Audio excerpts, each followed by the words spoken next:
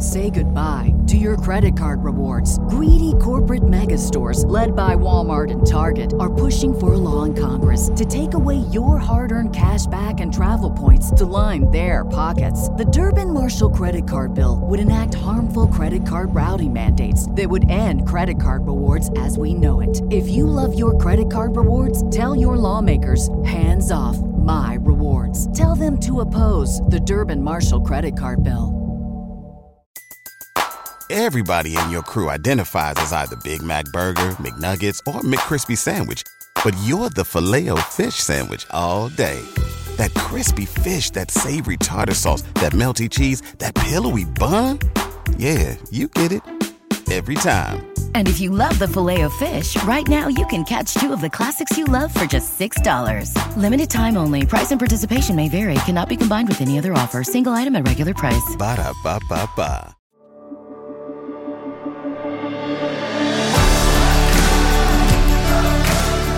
Welcome to the Gravity Leadership Podcast, where we explore how to center our lives and our leadership in the love of God revealed in Jesus Christ.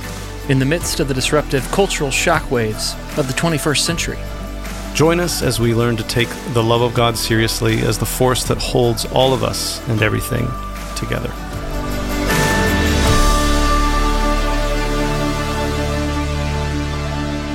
Well, listener, I've got my coffee and my microphone. That means it's time for another Gravity Leadership Podcast. Ben also has his coffee. Good morning, Ben. Yeah, I'm just going to prove to everybody that I've got my coffee. Oh, Christy does too. Look at that. I do too. I have chai. You guys, since last week, I'm not drinking coffee, people. You're not drinking coffee? Why? I mean, chai has like caffeine and it's got sugar and it's got all the junk in it too. But like, I'm just seeing what it's like to not have coffee for a week. Okay. This is a little spiritual discipline, a little fast. No. I was getting sick on coffee. Actually, I got an email from one of our listeners telling me that if I really liked pumpkin spice lattes and it was making me sick, I should just like dump a little of like the pumpkin seasoning stuff like in my coffee grounds, like at home. Yep. And it's delicious. Or cinnamon. Or both for that matter. Yeah, that's true. That's good. All very fall colors. Yeah. Last week, Matt, you weren't on the intro because you were traveling the world. I was on an expedition. Not really the world, but yeah. Had a great trip, but Christy was saying that coffee was making her sick. Oh, bummer. Yeah. But how was your trip, Matt?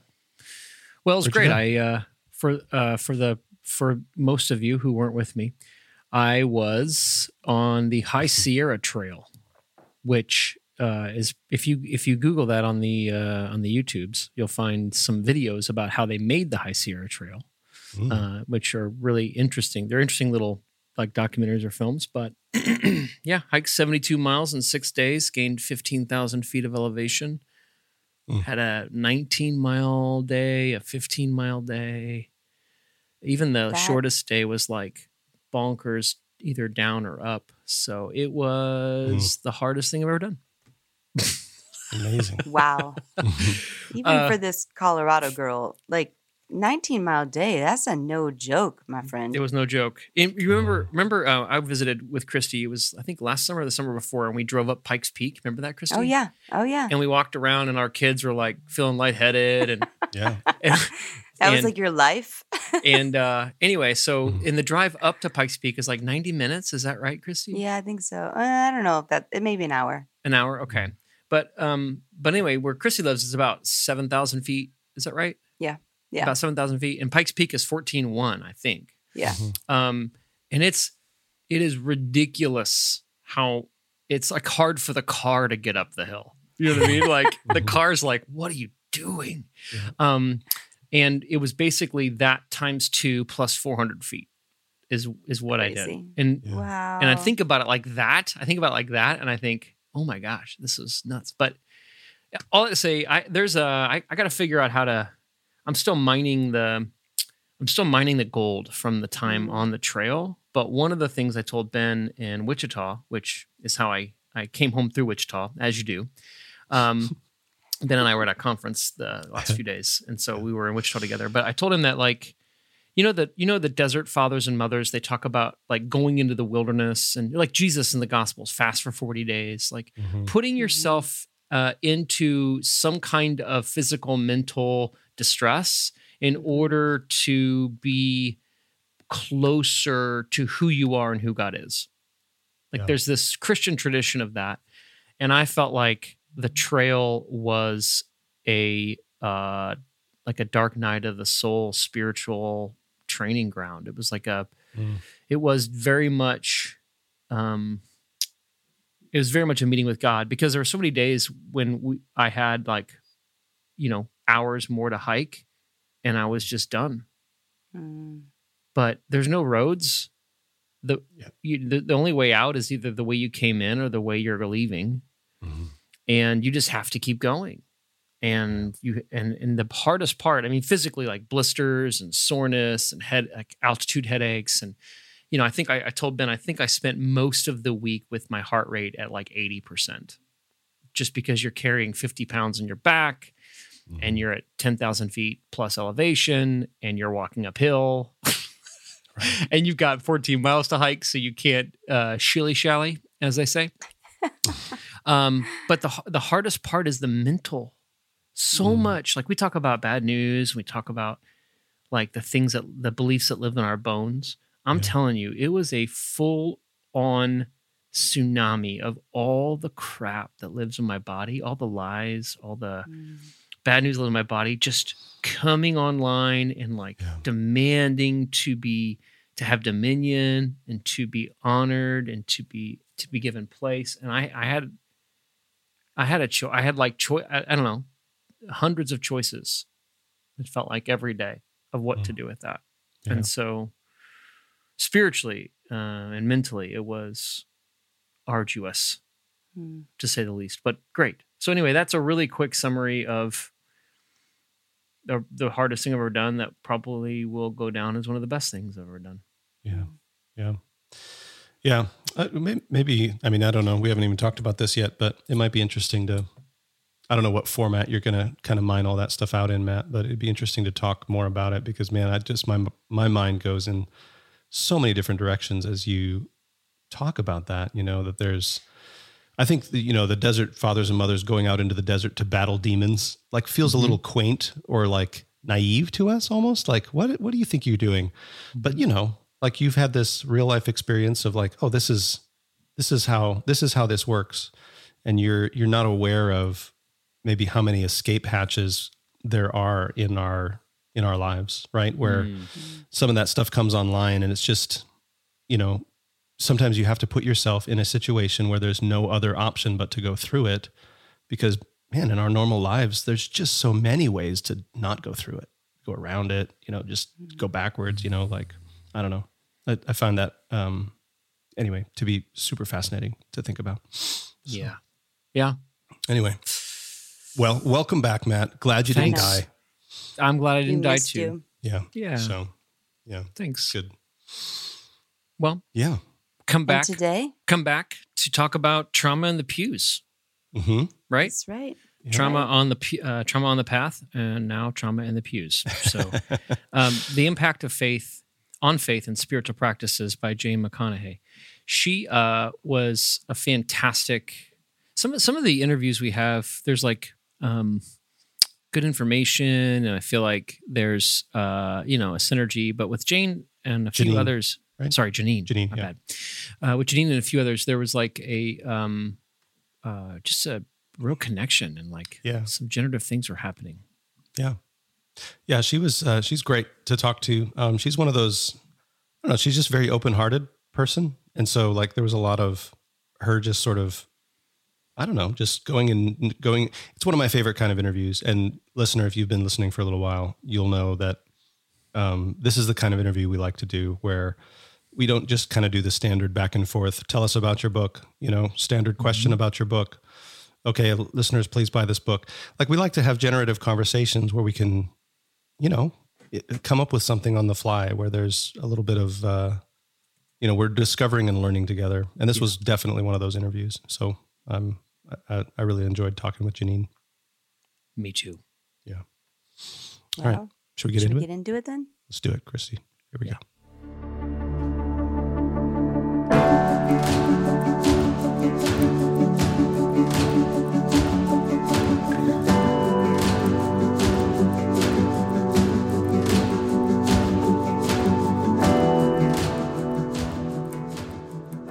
Dr. Janyne McConnaughey joins us today on the Gravity Podcast. She's a trauma survivor who draws from her lifelong involvement in church ministries to train teachers and ministry workers at colleges and universities. And she's been the board president for the Attachment and Trauma Network and is distinguished visiting professor at Tabor College. Today, she's joining us to discuss the book she's written, Trauma in the Pews, The Impact on Faith and Spiritual Practices. Janyne, welcome to the Gravity Podcast. Thank you. Thank you for having me. So good to be here. Yes, we are doing a series on trauma as religious professionals, I guess you could say. We find ourselves trained to exegete a passage, but less trained to help people who are dealing with or enduring or dealing with our own trauma as ministers. So maybe to get us started, Janyne, could you tell us a bit about how you became acquainted with trauma and how you decided to study it as an area of expertise? I always hesitate because I'm like, how far back do I go with my being acquainted with trauma? So I would have to go all the way back to early childhood. So I'm a survivor, and most of my trauma during my lifetime, which included sexual abuse, was in some way connected with the church, even though in order to serve in the church, I had to pretty much set that aside. Your story just doesn't belong. That story doesn't belong in the church. And especially if you are in leadership and ministry, that story doesn't belong there. And so I hope that is changing. And part of what I'm doing is to try to change that narrative that that doesn't belong. But I served in education. I was an educator, but I served for 33 years in ministry preparation colleges. And so since my field was child development psychology, I was also a math educator as part of my teacher education responsibilities. And so I interacted with those students who were preparing for ministry at a traditional level at one college and a non-traditional student level at another college. And I always gravitated to those students who struggled for reasons that we couldn't comprehend. And many of them are out there doing fantastic things. And now I talk to them and they're like, yeah, I had so much trauma, but we never knew that. We didn't know each other's stories. So my 40th year in education, I am instructional design specialist at a college and running a couple different programs and at the top of my career. And I feel prompted to begin therapy. And my whole world blew up. And so in my first book that I wrote, which is Brave and the Healing of Childhood Trauma, I tell that story of basically falling down the rabbit hole with Alice and just grabbing at anything I could on the way down and trying to, and I was led to an amazing therapist who basically saved my life in that time. And so 3 years of intensive therapy, and I came out on the other side, and I sat on her couch one day and I said, I never want anyone to be as lonely as I was on this journey. So my last year teaching at the college, no one on staff or faculty or administration knew that I was in therapy. And I was sometimes going up to 3 to 4 or more hours a week just to stay afloat and finish out that year because I wanted to finish well. That was my main goal in life, was to finish well. And I did it, but it was the hardest thing I ever did. So having said all that, I published my first book, and I'm terrified because everyone knows me as the Bible college professor, and I don't have a story. Nothing has ever happened to me. You know, I'm just this amazing person. And so when I tell my story, I'm terrified. And then all of a sudden they start coming out of the woodwork, not just women, men who have been abused, who had been harmed in or out of the church. I published 2 more books, and they just kept coming. And finally, my third book, which is A Brave Life and tells my faith journey. One of my readers in South Africa said, no one ever told me it wasn't a spiritual problem. And that changed my focus of everything I did from that point on, because I realized that not only had they suffered as children, but that they had then gone to the church for help. And instead they felt like failures. They felt like spiritual failures. And so that is kind of where I got to trauma in the pews, because I said, as much as I can help the survivors, which has always been my heart, is the survivor. As much as I can help the survivors, if the ministry leaders do not understand the ways that they are re-traumatizing people who experience trauma as children, then they will continue to re-traumatize them, and those people will never have the abundant life that Jesus promised to all of us. And so that's why I wrote Trauma in the Pews. It wasn't a book I intended to write, but it was a book that I needed to write, and I accept that. So that kind of answers the question of how I ended out at Trauma in the Pews. So we hear the word trauma a lot. In fact, 20 years ago, it was scarcely mentioned, and today it's almost every day we hear about it. And sometimes I encounter, trauma fatigue, people overusing it, or people saying it's lost its meaning, or they're tired of it, or they feel like everyone is traumatized, and every conflict is trauma. So can you just help us here get solid footing and explain, what do you mean by trauma? What does trauma mean? I've answered this question so many times. You would think that it would just flow. And every time I hesitate, because I've learned something more and a better way to say it, right? And then I'm looking for that thing. And I think the thing that I've come up with lately to best describe it is any situation with which overwhelms your capacity to cope. And your capacity to and trauma is not, there's a traumatic event. Okay, something happens, and this is true for those situations where there is an actual traumatic event that you can name. But in chronic trauma, where children experience this high stress level and unpredictability and traumatic experiences mixed in with it, then it's more of a pervasive thing. But it is any situation, whether it's an event or an ongoing situation, that overwhelms the nervous system. And the capacity to cope. And so if you think of, and it depends on the age. And of course, I'm a child development person, so this is a part that fascinates me, because when you look at the definition for trauma, which is actual or threatened death, serious injury, or sexual violence, which is what is in the DSM. When you look at actual or threatened death, and then you look at it from the perspective of a child, it just doesn't take much to overwhelm their nervous systems that aren't even developed yet. Right. So what I came to in my definitions that I use in the book is any situation which causes an individual to feel threatened, and you have to think about that as a child, physically or emotionally, feel powerless. And that's a main thing, is that they feel powerless, and or overwhelms the capacity to cope, which is what I'm saying, and resulting in a lasting adverse effects on well-being and ability to function. So when we talk about trauma, it isn't just, something bad happened to me. No, it is the way that I came to believe about myself. Am I powerless? Am I helpless? Is the world a good place to live, or is it safe for me? Is it unsafe? Are these people who are in this world, are they going to protect me? And generally those who experience childhood trauma don't believe any of that is true. Mm-hmm. And so it's a view that it's a lens that they see everything that happens in their life through.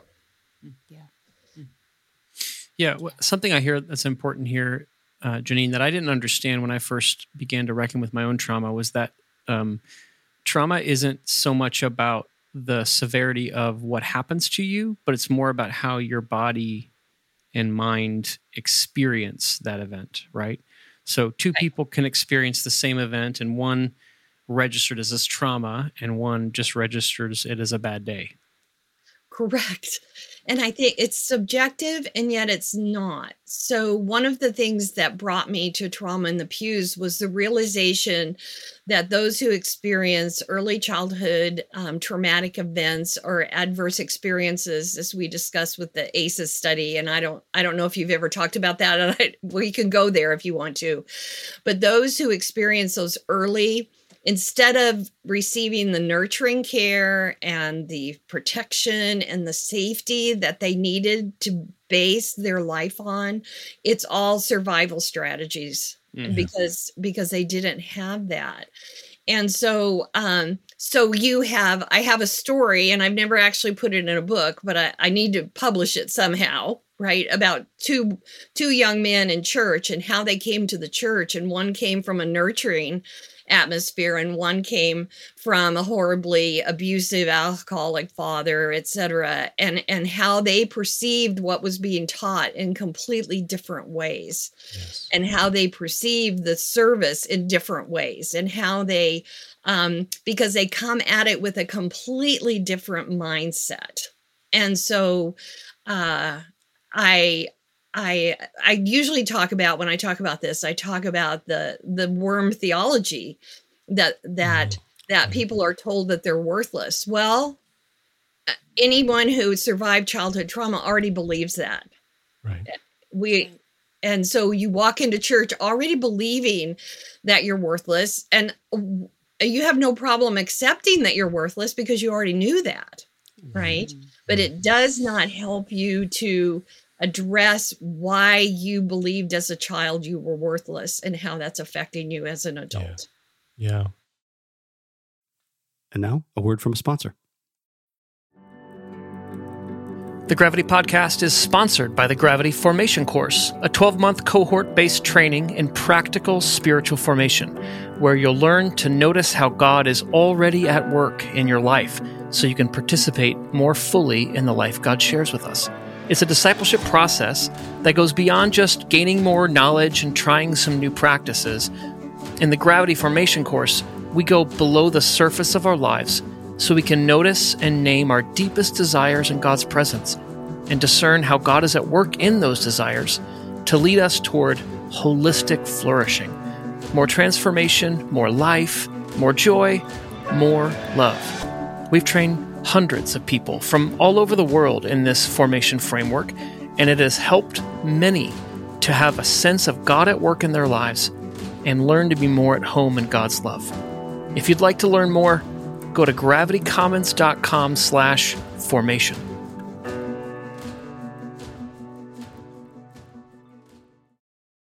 All right, let's get back into our conversation. I'm just reflecting on my own past, as I've been in ministry for a long time. And one of the things I think that's interesting about your book is you talk about how trauma informs our ability, informs our faith, but also our spiritual practices. And so I can't count the number of times that I probably recommended to someone who was traumatized, I didn't realize, they probably didn't realize, but just recommended prayer. Oh, it sounds like you're having a rough time. What helps me? Prayer. But obviously, part of what happens, right, is trauma affects our ability to pray. So I wonder if you can talk about that. How does trauma affect our ability to do, or the effectiveness of spiritual practices in our lives? I had a really interesting situation. I graduated from Point Loma Nazarene University, and they asked me to come back and speak about this book last spring. And they had been studying Quaker practices and centering, and so they opened it with a 5-minute centering prayer, and everyone was all involved in the class, and I'm breathing deeply, because it is the silence of prayer. So silence is one problem, when you say, well, you just need to spend, and one of the reasons we say to be silent is so you hear the voice of God. But the only problem is that the voices in your head telling you how worthless you are are so overwhelming until they're resolved and healed.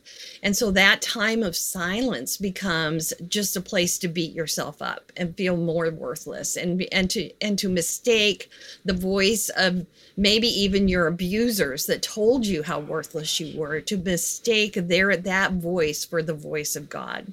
Wow.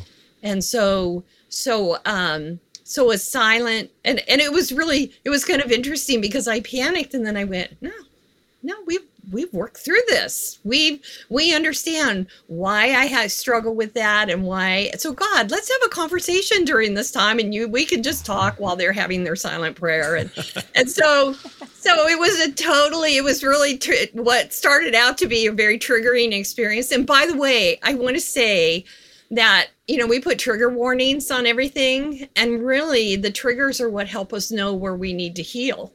Mm. And so a lot of times we're playing in, and I'm not saying go trigger people, heaven forbid I would say that.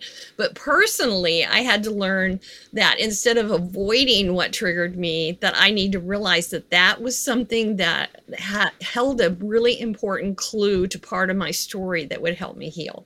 Wow. Yeah. And so I would just pick up that trigger and I would take it to therapy and say, this is what dysregulated me this week, which, by the way, a lot of times we in the church confuse the dysregulation of our nervous system for conviction.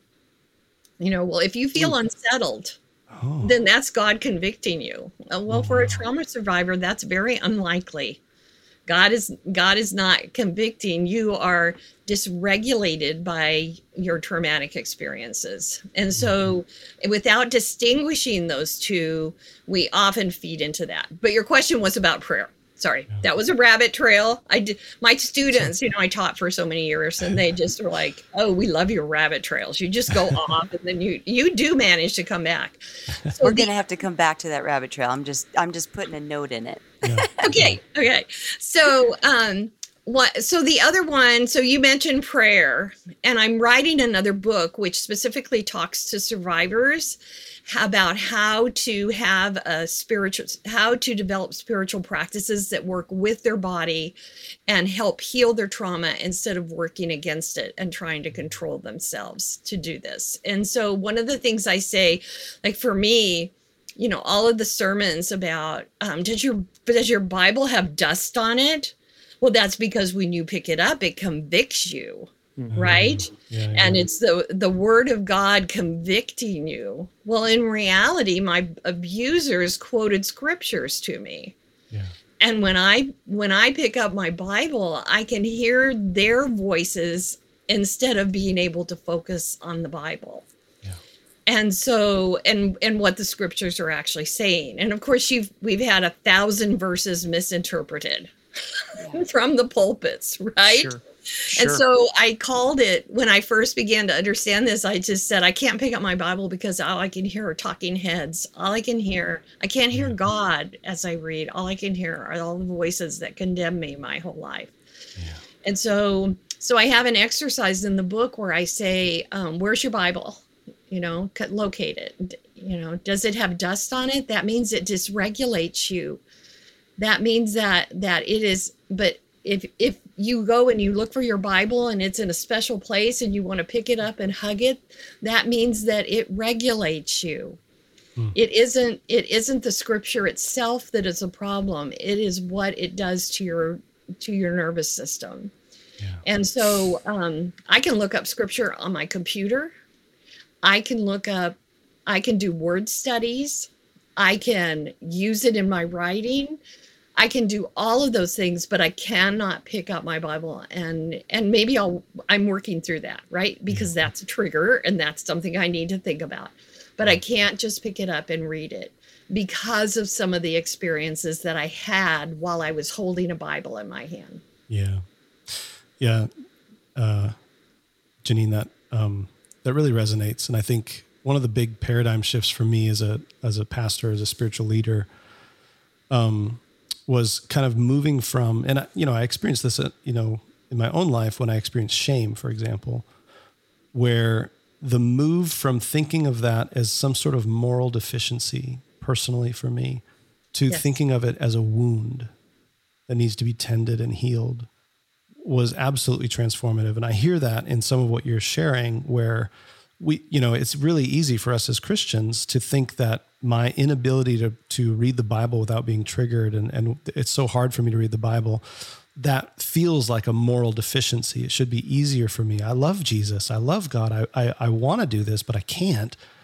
But it's such a huge and healing paradigm shift to realize, no, that's a wound. It's not a moral deficiency. It's a wound that needs to be tended to. And that's just so much more compassion in that. So. And to hear a sermon where it's discussed as a wound instead of as a judgment is life-giving. Yes. Absolutely life-giving. And rare. Can I? Yes, unfortunately. Like if I could go and just hug you right now, like, yes, preach that. Preach that when you are dysregulated, then there's something that is part of your story that is just an open wound, and that requires healing. And the in the trauma, so I just stepped down as president of the board, but I'm still on the board for the Attachment and Trauma Network, and that is where God led me to understand trauma, and so I basically Googled attachment and trauma, and their organization came up, and I realized all of a sudden I began to understand early childhood trauma, and I began to understand so my books would not exist without that organization and what they have taught. And we have it's a Creating Trauma Sensitive Schools conference, but if I could get faith leaders to come to that conference, as I did to learn and to understand, it would be transforming to the church. So we're in Dallas in February, but I think that to hear someone stand up behind the pulpit and say, "What are your wounds? Where is it that you need to heal?" And it could be that the things you can't do are the clues to finding where that wound is. Yeah. That's really good, Janyne. Ben, hopefully you're taking notes on what to preach from the pulpit from now on. Yeah, I'm definitely taking notes, and I'm receiving your desire to give me a hug as a virtual hug, Janyne. Yes. So, thank you. Yes. With permission, I would ask. Oh yeah, of course, yes. Because that would be being trauma informed. That's right. That's right. Realizing not everybody automatically wants to be hugged. So right. Very good. You actually introduced a couple other phrases about trauma, Janyne, that I was less familiar with. Trauma informed is one that I have been, but you also use the phrases trauma sensitive and trauma responsive. Could you speak about those three things and how you use them to speak about specific or particular things? So this is really interesting because you asked this question today because I'm right in the middle of a project for ATN, and we are creating a certification program, and it is based on those levels on trauma informed, trauma sensitive, trauma responsive. And so I'm deep into that. So let me get concise here, since that question could send me up on the rest of the podcast. Okay, I'm going to be concise. So basically in trauma informed, it's all, and I'm a teacher, I'm an educator. So it's all knowledge level. You know what trauma is. I know what the adverse childhood experiences study is. I understand how it affects, I can name all of those facts. That is being trauma informed. Trauma sensitive is where in my book, I take it to, this is how I want to help the reader understand how the impact of trauma makes the spiritual disciplines difficult. And so and in doing so, I want you to become more sensitive to people who have experienced trauma. Okay. And then trauma responsive is like, once you understand this, once you comprehend the impact that it has, then I want you to find ways to be responsive that are trauma informed and trauma sensitive. So if I were to say, if it was a sermon, right? Or speaking. Trauma informed would be the knowledge level that I'm going to give you. Then I would go into stories, which my book is filled with stories, because stories explain how trauma affects people better than anything else I can imagine. And every story is a composite of a bunch of stories. I don't share people's stories are sacred to me. I don't share them without permission. But it's a composite. So if something happened to at least 2 people who told their story to me, then that went in the book. And so, but those stories are in there to build that compassion. And then the response at the end of the book, I name 5 ways that churches, 5 practices that churches can do that would make them trauma informed, and they all involve doing something. So responding to something, the way that you preach, the way that you do your, okay, that was a moment where I started to say something that relates to a really difficult experience right now, and I'm moving on from it. Okay, so how you practice church, how you do church, and in ways that make those who have experienced trauma comfortable enough to actually come to your church and have a spiritual experience that makes them leave feeling better than then they walked in. Can you double click on that for just a second? Because just last week, I'm getting my doctorate at Denver Seminary, and I had a meeting with the head of the program, and she was telling me that next fall they're going to start a trauma-informed track for a doctorate in ministry, which I think might be the first in the country, and I'm super excited about it and think it's awesome that they're doing that. But of course, me as a pastor and being in education, I'm like, okay, like, how do I do this? Like, unpack this for me in a real practical way. I know that you shared this, in the final section of your book. How do you become trauma responsive in your lives and in your ministries? But can you just unpack, like, maybe double click on like one thing that our listeners can take, like one concrete step as a novice, as a beginner, to be a trauma responsive person? So, and by the way, I lived in Colorado Springs when I wrote during my healing journey. It took place in Colorado Springs. Oh, I love that. And I have friends who've attended Denver Seminary, and I am totally excited to hear this. So yes. I just have to do that as an aside. Yes. And Colorado Springs is a very interesting place with the people who land there, wander through there, and in there. It's a very interesting place. Yes. So what would be one practical way? I think that there's so many. It's like, okay, Janyne, she just asked you a question that walks you into a candy store, and I want you to pick up one piece of candy. That's all you can eat. What will it be? Okay. I think that I would say that you are able to, and I learned this in therapy. I had never experienced this in church. That when someone comes to you with a story, that you can hold space for them without judging, without giving advice, without trying to fix them, without telling them where they're wrong in that, without asking them to repent, that you can simply listen and hold space for their story. And in the book, I think I gave a list of those things that you can say, right? Because a lot of times we just know what to say, and then we go back to we think we need to teach the person how they should deal with this, okay? So I gave a list to say, I am so sad that happened to you. Yes. That should never have happened to you, and it was wrong, and this was not your fault. Mm-hmm. Just to hold this, and I think there's like a list of 5. And honestly, those are the things that my therapist said to me in therapy, right? Yes.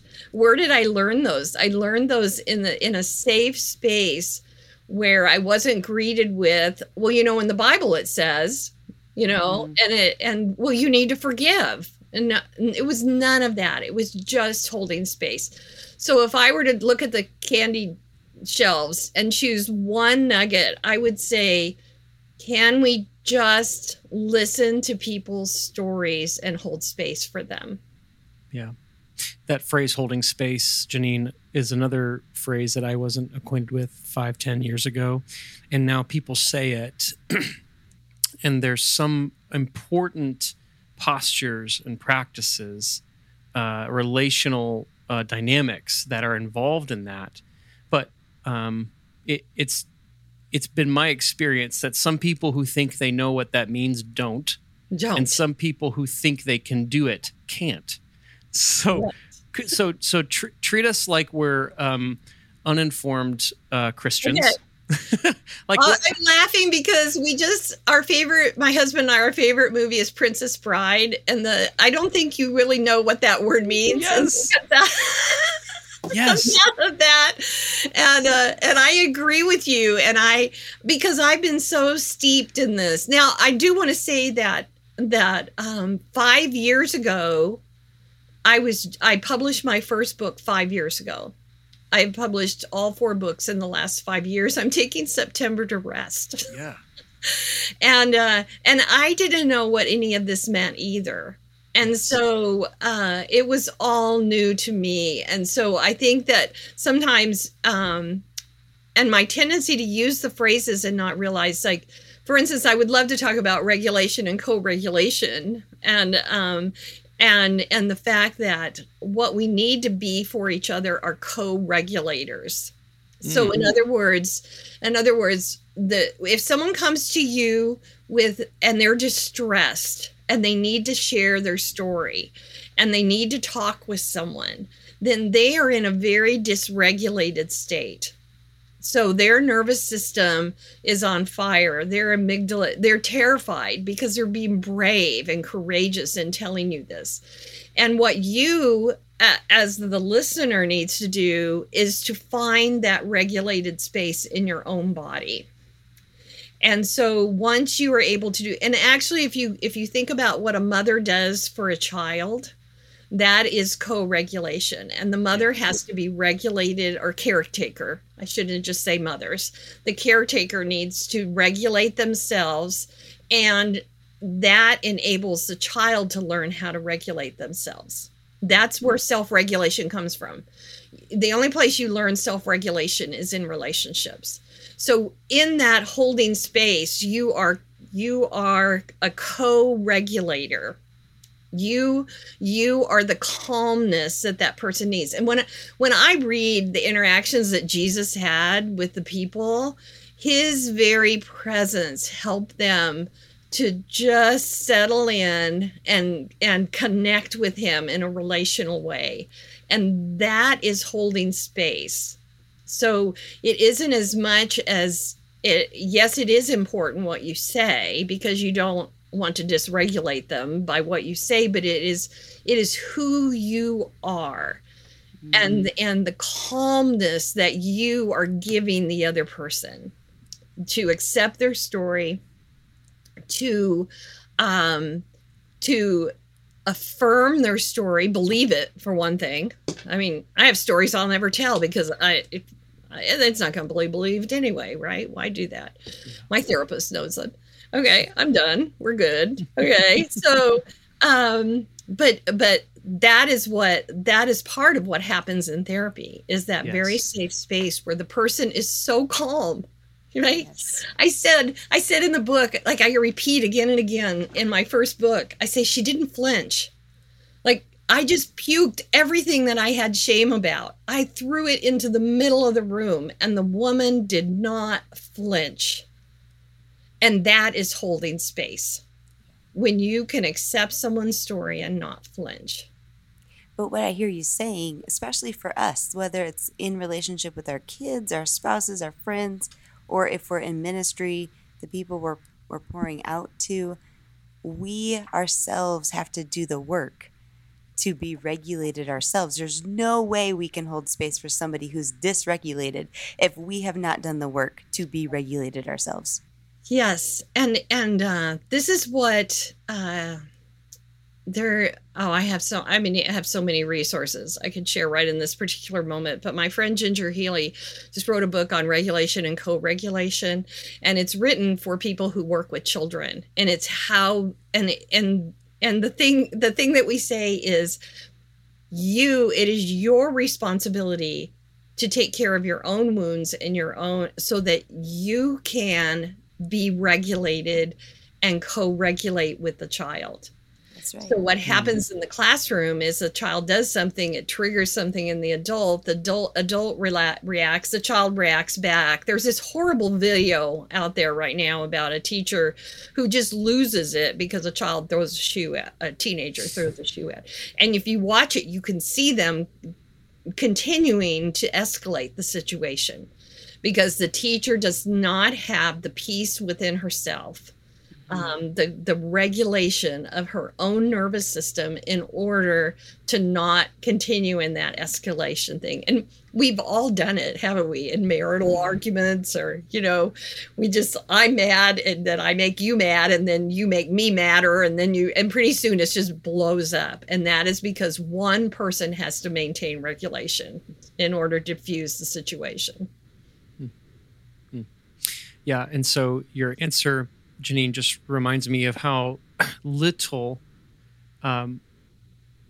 competency we have, and how the lexicon needed to talk about who we're to be for and with each other in our trauma.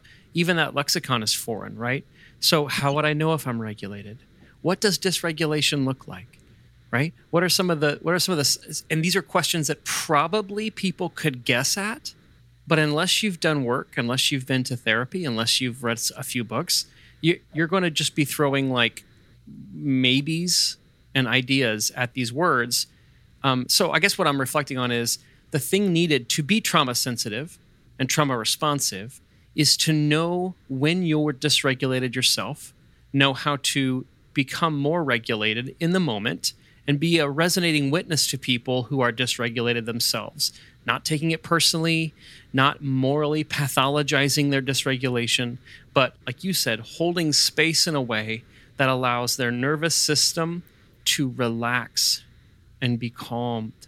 And in none of this, I mastered divinity, Janyne.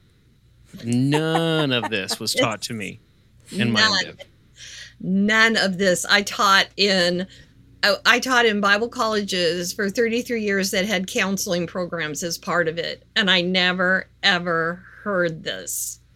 Okay. And that's why. So one of the fears, those of us who have done the deep dive, and trust me, I'm trying so hard not to nerd out on you.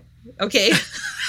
Well, same, because we're trying really hard not to nerd out on you.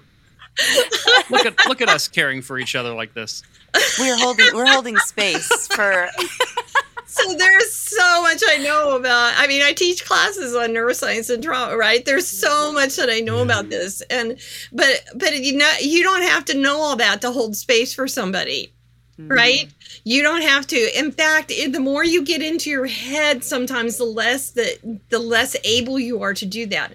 One of the concerns that we have, those of us who do the deep dive into neuroscience and trauma and regulation, self-attachment and trauma, those of us who live and breathe this stuff, is that the church, in their eagerness to become trauma informed, will just take little nuggets off a podcast or little nuggets off out of it, and not do the deep dive of really understanding trauma, and then just spiritualize it all and just attach a verse to it, and not actually. One of the very first things that I did after I published Brave was I went to speak at Liberty University to their psychology students. My friend got me hooked up with this. It was amazing, right? Mm-hmm. And I my topic was created to survive. And I basically did the whole thing on, this is how God created us, with an amygdala. If you want to talk about being wonderfully created, then you need to do the deep dive to understand what that actually means. Because, so the whole place was packed out. over 350 students showed up. And they were so interested in what I had to say about this. And I said to one of the students afterwards, I'm like, you guys amaze me. You just showed up. Like, I just can't believe so many of you showed up. I said, you knew I was old. I mean, all you have to do is, look at the credits, right? And they said, and the guy, amazing young man, he said, that's why we showed up, because people your age don't talk about this. Oh. And so part of what we're dealing with is a generational gap, because my generation primarily was told to never, ever talk about the things that happened to us that were bad. Yep. We were told to leave it all behind. And that is why we have churches where we don't know any of this, because we haven't. And I throw no rocks because say 10, 15 years ago, we didn't know about this in the schools either. So this is all a paradigm shift that's come to us recently. But the church, and that's why I published the book, because we need to catch up. We need to catch up because we're not helping the people who are the most harmed by not knowing what is actually happening inside of them. Yeah. We'll be right back. Say goodbye to your credit card rewards. Greedy corporate mega stores, led by Walmart and Target, are pushing for a law in Congress to take away your hard-earned cash back and travel points to line their pockets. The Durbin-Marshall credit card bill would enact harmful credit card routing mandates that would end credit card rewards as we know it. If you love your credit card rewards, tell your lawmakers, hands off my rewards. Tell them to oppose the Durbin-Marshall credit card bill. Everybody in your crew identifies as either Big Mac Burger, McNuggets, or McCrispy Sandwich. But you're the Filet-O-Fish Sandwich all day. That crispy fish, that savory tartar sauce, that melty cheese, that pillowy bun. Yeah, you get it. Every time. And if you love the Filet-O-Fish, right now you can catch two of the classics you love for just $6. Limited time only. Price and participation may vary. Cannot be combined with any other offer. Single item at regular price. Ba-da-ba-ba-ba. Let's get back to the show. Well, Janyne, I want to pivot a bit from holding space, learning how to hold a space for ourselves, and maybe those of us who are listening, our listeners, and maybe this podcast is space for them. You've named something that I think is crucially important in your book. In fact, not I want to say majority, but a large part of your book is to take a look at practices that deal with a person, spiritual practices that deal with a person, the world, and in the church, and how you go through these practices, things like Bible reading, prayer, silence, service, etc. And you say this is how it can be triggering to somebody who has experienced trauma. And this is the first book I've ever read where somebody looks at a trauma survivor and says, hey, if you feel like you can't pray or walk in the doors of a church, it could be because your trauma is coming online, and it doesn't mean that you're a bad Christian. Yeah. Thank you. Well, thank you, because this is, there's all this conversation in our circle of the world about people leaving churches or going through deconstruction, and the predominant, not everyone, but the predominant response to church leaders in, say, like white evangelicalism is to sort of police that. Right? Mm-hmm. To argue why you shouldn't leave the church, or to say, yeah, I know Christians hurt you, but you know what? We're all sinners, and we all need forgiveness, right? There's all these ways of dismissing people's hurt and injury and trauma. And I think what your book does is it helps people who've experienced trauma and have moved towards taking care of themselves. Like, for instance, walking away from a church where their body is just too reactive to even settle down and pay attention. And your book basically looks them in the eye and says, you're doing a good job trying to take care of yourself. Yes. And we desperately need that, Janyne. Yes. And so let me tell you, there's a long story that goes along with this book, and I could get emotional right here because when some of the support that I was supposed to have when I published it walked away from me, And I don't want to go into that, and I just looked, I said, God, okay, it's you and me. If this book ever goes anywhere, it's because what I'm saying is important, and those who need to hear it will hear it. And so let's go. And so I literally had zero marketing dollars, zero. And I literally had no idea how I would get this book out there. But it is so different from what everybody else is saying that I knew that if I could just get on a few podcasts and I could talk about it, and thank you everyone. Yes, that I would, yes, what you just did, that I could look at people and say, through the podcast and through my voice, I could say, good job taking care of yourself. Good job. And so that's just a beautiful, I'm going to go pull that clip that you just, when the audio comes, I'm going to pull that and just replay it to myself again and again, because that's all I ever wanted to do. All I ever wanted to do was to look at people like Jesus looks at them and says, good job. Good job. You're doing the best you can. It's amazing what you're doing. Because the people who tell me their stories, I have no idea how they even want to have a relationship with God anymore because of the God that was portrayed to them. Yeah. And there is no one whose faith is any stronger. I mean, if you knew my full story, you'd be like, what on earth, Janyne? Why did you write that book? And why are you out doing this? And why do you allow yourself to walk into church circles where you are so triggered sometimes? Why do you do this? And I took a big hit this last weekend, let me tell you. And it's going to take a while to recover from that one. But I do it because this was never what faith was supposed to be. Faith was supposed to be something that was abundant and something that helped us to know that we were created as God's beloved and that we are loved. And so thank you. Now I'm just like totally overwhelmed by that. So thank you, Matt, for those words, because this book has there's other books that are way more successful, but I believe that God did not wring his hands in that moment where I realized I had no support, and that this is evidence of that. And so I thank you. And yeah. So, I don't even remember. Did you ask me a question? Well, maybe. But I have a confession too, Janyne. I don't remember if I did or not. We'll have to all listen back through the audio to figure out what happened, because I don't remember either. So yeah, I think I just wanted to affirm that for a long time I felt the need to simply validate people's hurt.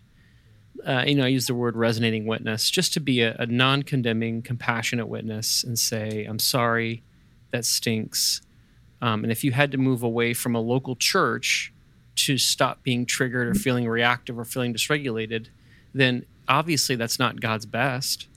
But also to gaslight your own conscience and to put yourself in places that your nervous system is telling are harmful. Whether people are being harmful, right, is a different question than is my nervous system dysregulated, right? And so I think knowing that we can take care of ourselves for a season and giving people permission and freedom to do that is needed, Janyne, because not many pastors or denominational leaders are saying that. No. And we try to say it, but when we say it, sometimes we get in trouble for it.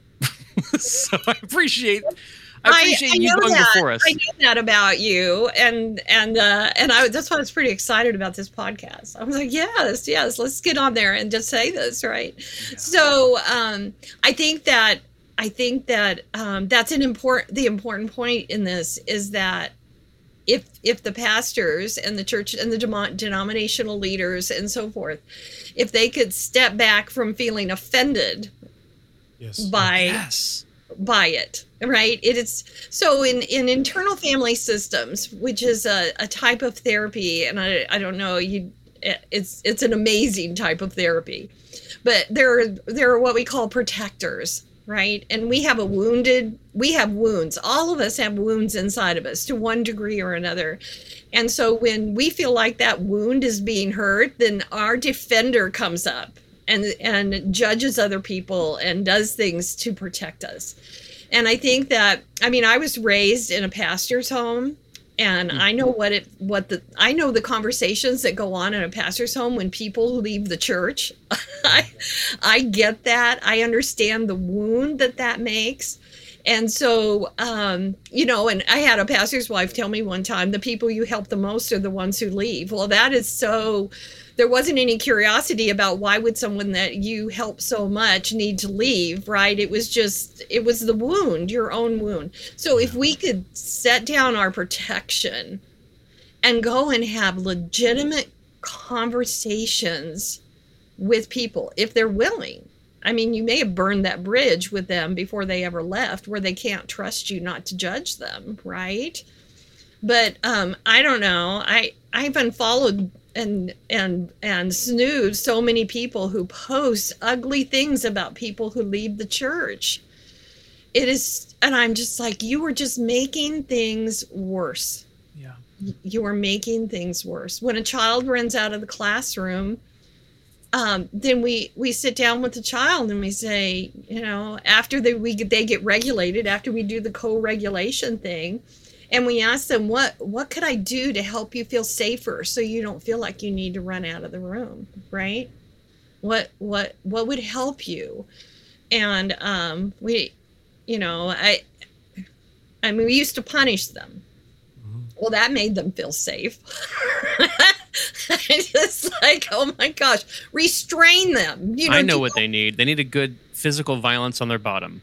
That will help them feel safe. That will help their nervous system regulate itself, right? And that's what the attachment trauma and the, other organizations were trying to tell people. We are not helping children to feel safe. And the whole reason they are in this situation is because they don't feel safe. So people are leaving because they don't feel safe. Yeah. And I thought it was, and I think I mentioned this in Trauma in the Pews, that when the pandemic came and everybody realized they didn't have to go get their nervous system all riled up every week, they decided not to go back. Yeah. Okay, that's probably the most blunt way that I know. Yeah, but Janyne, it's like, maybe there's not something wrong with people. Maybe the church needs to ask, what's wrong? What's wrong with us? Right. And it isn't always because they're doing something evil. Right. No. Okay. So for instance, I was at a seminar. I was doing a seminar at a ministry conference, and there was a lady in the second row, and she was knitting. Like she, click, click, click, click, click. She was knitting during the whole session, and it distracted me at first, and then it kind of amused me, and then I was like thinking about it, and so she came up to me. She goes, "I hope you don't mind that I was knitting," while she goes, "But that's how I stay regulated." And she said, and so if my body is regulated, then I'm able to listen to what you're saying. Yeah. But if I sit still and don't have something to do with my hands, then I get so tense that I can't listen to it, okay? But I guarantee you, if a woman shows up in your church congregation and you look out and she's knitting during the service, there's going to be all sorts of judgment going on in that service, right? And so what we need to do, and I said this when I spoke at my college where I graduated from, I said we need to build an atmosphere in the church where people are allowed to do the things that help them to regulate themselves. Okay. So if I need to play a game on my phone while I'm listening to the sermon, because that keeps me, that occupies that part of my mind that gets dysregulated, then that needs to not be looked upon disfavorably. That I'm not really attuning to the word. No, I'm trying to remain regulated. And so if we understand what our bodies need. For me, the very worst thing is to sit in a pew, which is kind of funny. I named the book that. Okay. and feel pinned there. Yeah. To feel like if I move too much, which comes from my childhood, I'm too wiggly, which I could never, trauma never lets you sit still. No. all of these kinds of things. It's a whole culture that you build where people are allowed to do what they need to do to take care of themselves in the church and outside of the church in healthy ways, right? Yes. Why do people do unhealthy things to regulate themselves? Because they aren't allowed, they aren't taught that there are other options, and they aren't taught why they're needing to regulate themselves. Yeah. Instead, we just judge them for being addicts. Okay. Yeah. All right. Well, Janyne, we could talk to you all afternoon.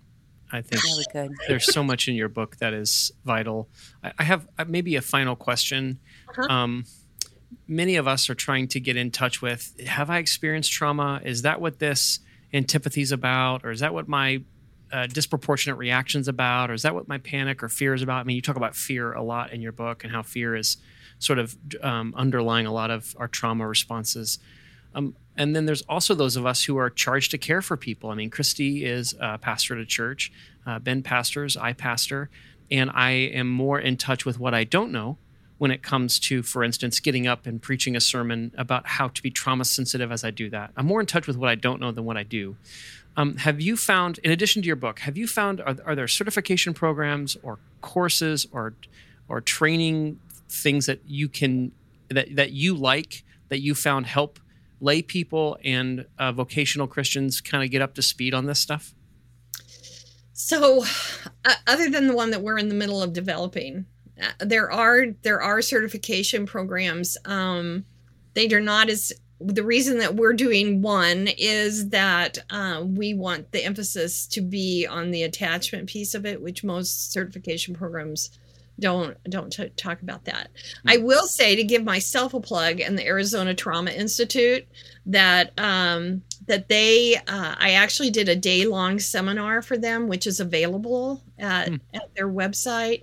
And you can it's set up as a class. It's divided into 4 sections, and you can purchase access to that class. And it's like what I did here for you, but an entire day that goes through the entire book and goes into the adverse childhood everything. Yeah. And so right now, I would say that is the very best choice that I can offer. And Janyne, where is that? What's the website? It's the Arizona Trauma Institute. Okay. And I don't have part. Okay. One of the funny things about this, I keep cheat sheets, but that one's not on it. Okay, sorry, because I don't remember details. I can write a whole book, but if you ask me the name of an author or a name of a book, I'm just going to be like, I don't know. Sure. Sure. Okay. And then the thing you're developing would be obviously something. When is that? Is there a launch date or a deadline for that? That course, I did it last fall, and the videos are available now to watch. Okay, and then the course. But what about the course you're working on now? The course I'm working on, we plan on launching it at our February conference. So it should be ready to, at least level 1 should be ready to go. There's 3 levels, and we're doing the trauma informed. So trauma informed will be ready, and then we will do the other 2 after that. And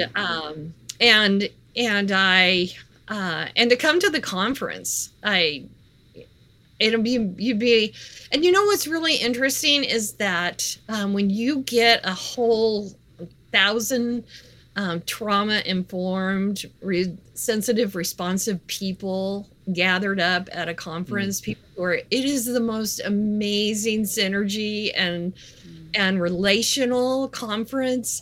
I mean, I've been going to conferences my entire life, ministry, education, everything, and there is just nothing like our conferences for really, for the relational piece and just how we interact with each other. It's really an amazing thing. Nice. So, Matt and Ben, maybe the 3 of us should go. We should meet up there. Oh my God. Maybe that's I think it'd be great. Amazing.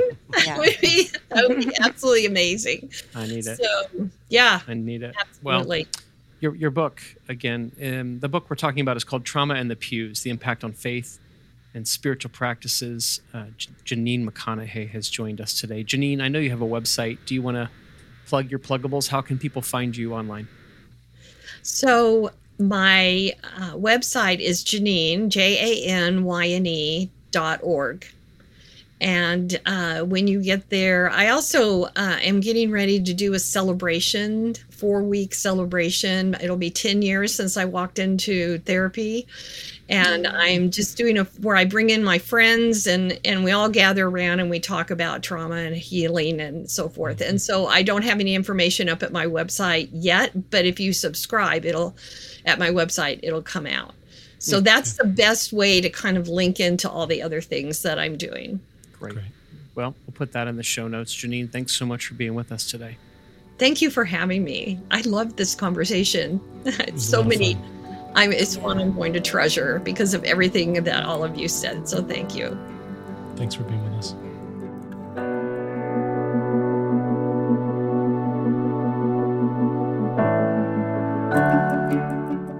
You know what really frosts my buttons? Is that a good thing or a bad thing? It's a bad thing. What really frosts my buttons, your buttons. Okay. Is how there's a conversation in the broader Christian church that is sort of negative towards what's called deconstruction. Right. And what policing deconstruction or preaching against deconstruction misses is that almost no one chooses to question, lose, or reassess their faith. No one chooses to do that volitionally. It's usually something that is foisted upon them, right? Yeah, it's deeply uncomfortable. Most of us want stability. Yeah, we don't want to uproot our family from a church, lose all our friends, get a lot of ire and shame from the people that we respect. I mean, most of us want to have a better time than that. but I think Janyne's book and our conversation confirms an intuition I had, which is because almost everybody has experienced trauma to some degree, and because we've had religious systems that are harmful and abusive for decades, and we're just now waking up to some of these things, right? Yeah. That people are triggered by spiritual practices. Yes. And they feel, I mean, what an awful sort of choice to make. Like, I either trigger myself and my entire nervous system is dysregulated, but I prayed this morning. Right. Or I don't pray and I feel guilt and shame about the lousy Christian that I am. Right. I either show up to the worship service and the entire time I'm feeling like on edge and anxious and angry, and I go through this roller coaster of emotion because it's triggering to me, or I don't go to church and I feel guilt and shame that I'm a lousy Christian. I mean, listener, I know that so many of you are in that place. And I think that I hope this interview and Janyne's writing and words validates that is a legitimate crisis. Yeah. That what you're dealing with isn't a lack of character or a lack of faith or you're lazy. Right. But you're trying to take care of yourself and you're faced with two choices and you don't want either of them. Yeah. Yeah.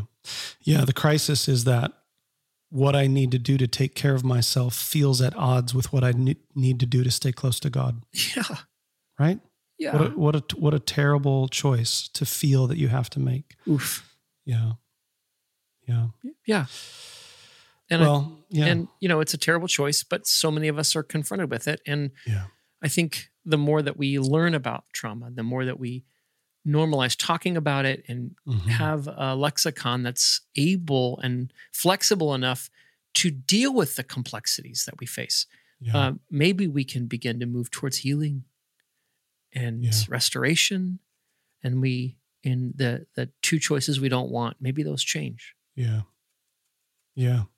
Well, that would be wonderful. It would be wonderful, wouldn't it? Yeah. Well, that's the other thing I took away from this interview with Janyne is just the resilience, like her own experience of trauma that feels, as she was relating it was pretty deep. I think there's a lot of hope that I'm hoping our listeners could take away from this, that it's like, trauma's not destiny. It's not like forever you will be confronted with this choice. Going to church is always going to feel this way. Praying is always going to feel this way. Well, not necessarily. There are ways, and I think this is part of the gift of what we're learning right now about trauma and how we actually heal from it. And so I'm hopeful that there's also hope in this interview as well for people to say both there's a reason you feel the way you do and it's not your fault, and also there's hope that you won't always feel this way. Yes. And there's ways to move through it. So I'm hopeful that it felt hopeful to people. Yeah. Yeah. Well, that's why we're doing this series. Yeah. Amen. Amen. Did I tell you that I got mugged by 6 dwarves last night? Surprisingly, you'd never mentioned this up until now. Yeah. Not amazed. happy. Yeah. Not happy. Just 6 dwarves. Not happy. That one's dumb on several levels. But also brilliant on the same levels. So go figure. There is a bell curve where right. The more dumb a joke is, right, the funnier it becomes. Right. Yeah. Yeah. One of my favorite jokes of all time is also the dumbest joke that I've ever heard. I think I've told it on the podcast. But I'll maybe save it for later. All right. So save it then. Yep. Listener, that's your teaser to subscribe. Subscribe to this podcast so that one of these days you're going to hear the dumbest joke I've ever heard. Anyway, but that day's not today. Who knows when? Yep. All right, everybody. Peace, y'all.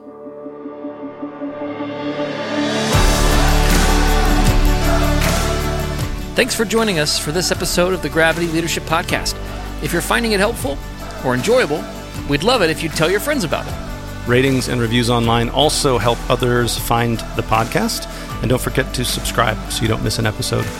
And you can join our Gravity community online for free at gravityleadership.com/join. You'll get our latest content delivered straight to your inbox, as well as our email most Fridays with curated links to articles we find interesting and helpful. To join us, go to gravityleadership.com/join. Our podcast is produced by Ben Sternke and Matt Tebbe. Aaron Sternke edits and mixes the show.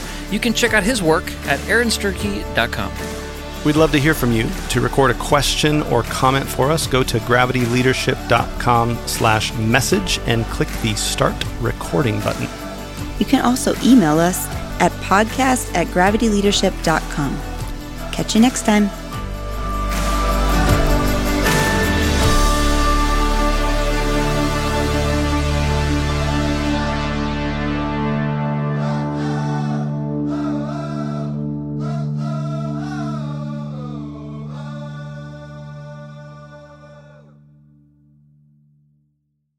Say goodbye to your credit card rewards. Greedy corporate mega stores, led by Walmart and Target, are pushing for a law in Congress to take away your hard-earned cash back and travel points to line their pockets. The Durbin-Marshall credit card bill would enact harmful credit card routing mandates that would end credit card rewards as we know it. If you love your credit card rewards, tell your lawmakers, hands off my rewards. Tell them to oppose the Durbin-Marshall credit card bill.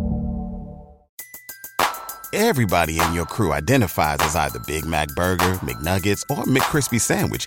But you're the Filet-O-Fish Sandwich all day. That crispy fish, that savory tartar sauce, that melty cheese, that pillowy bun. Yeah, you get it. Every time. And if you love the Filet-O-Fish, right now you can catch 2 of the classics you love for just $6. Limited time only. Price and participation may vary. Cannot be combined with any other offer. Single item at regular price. Ba-da-ba-ba-ba.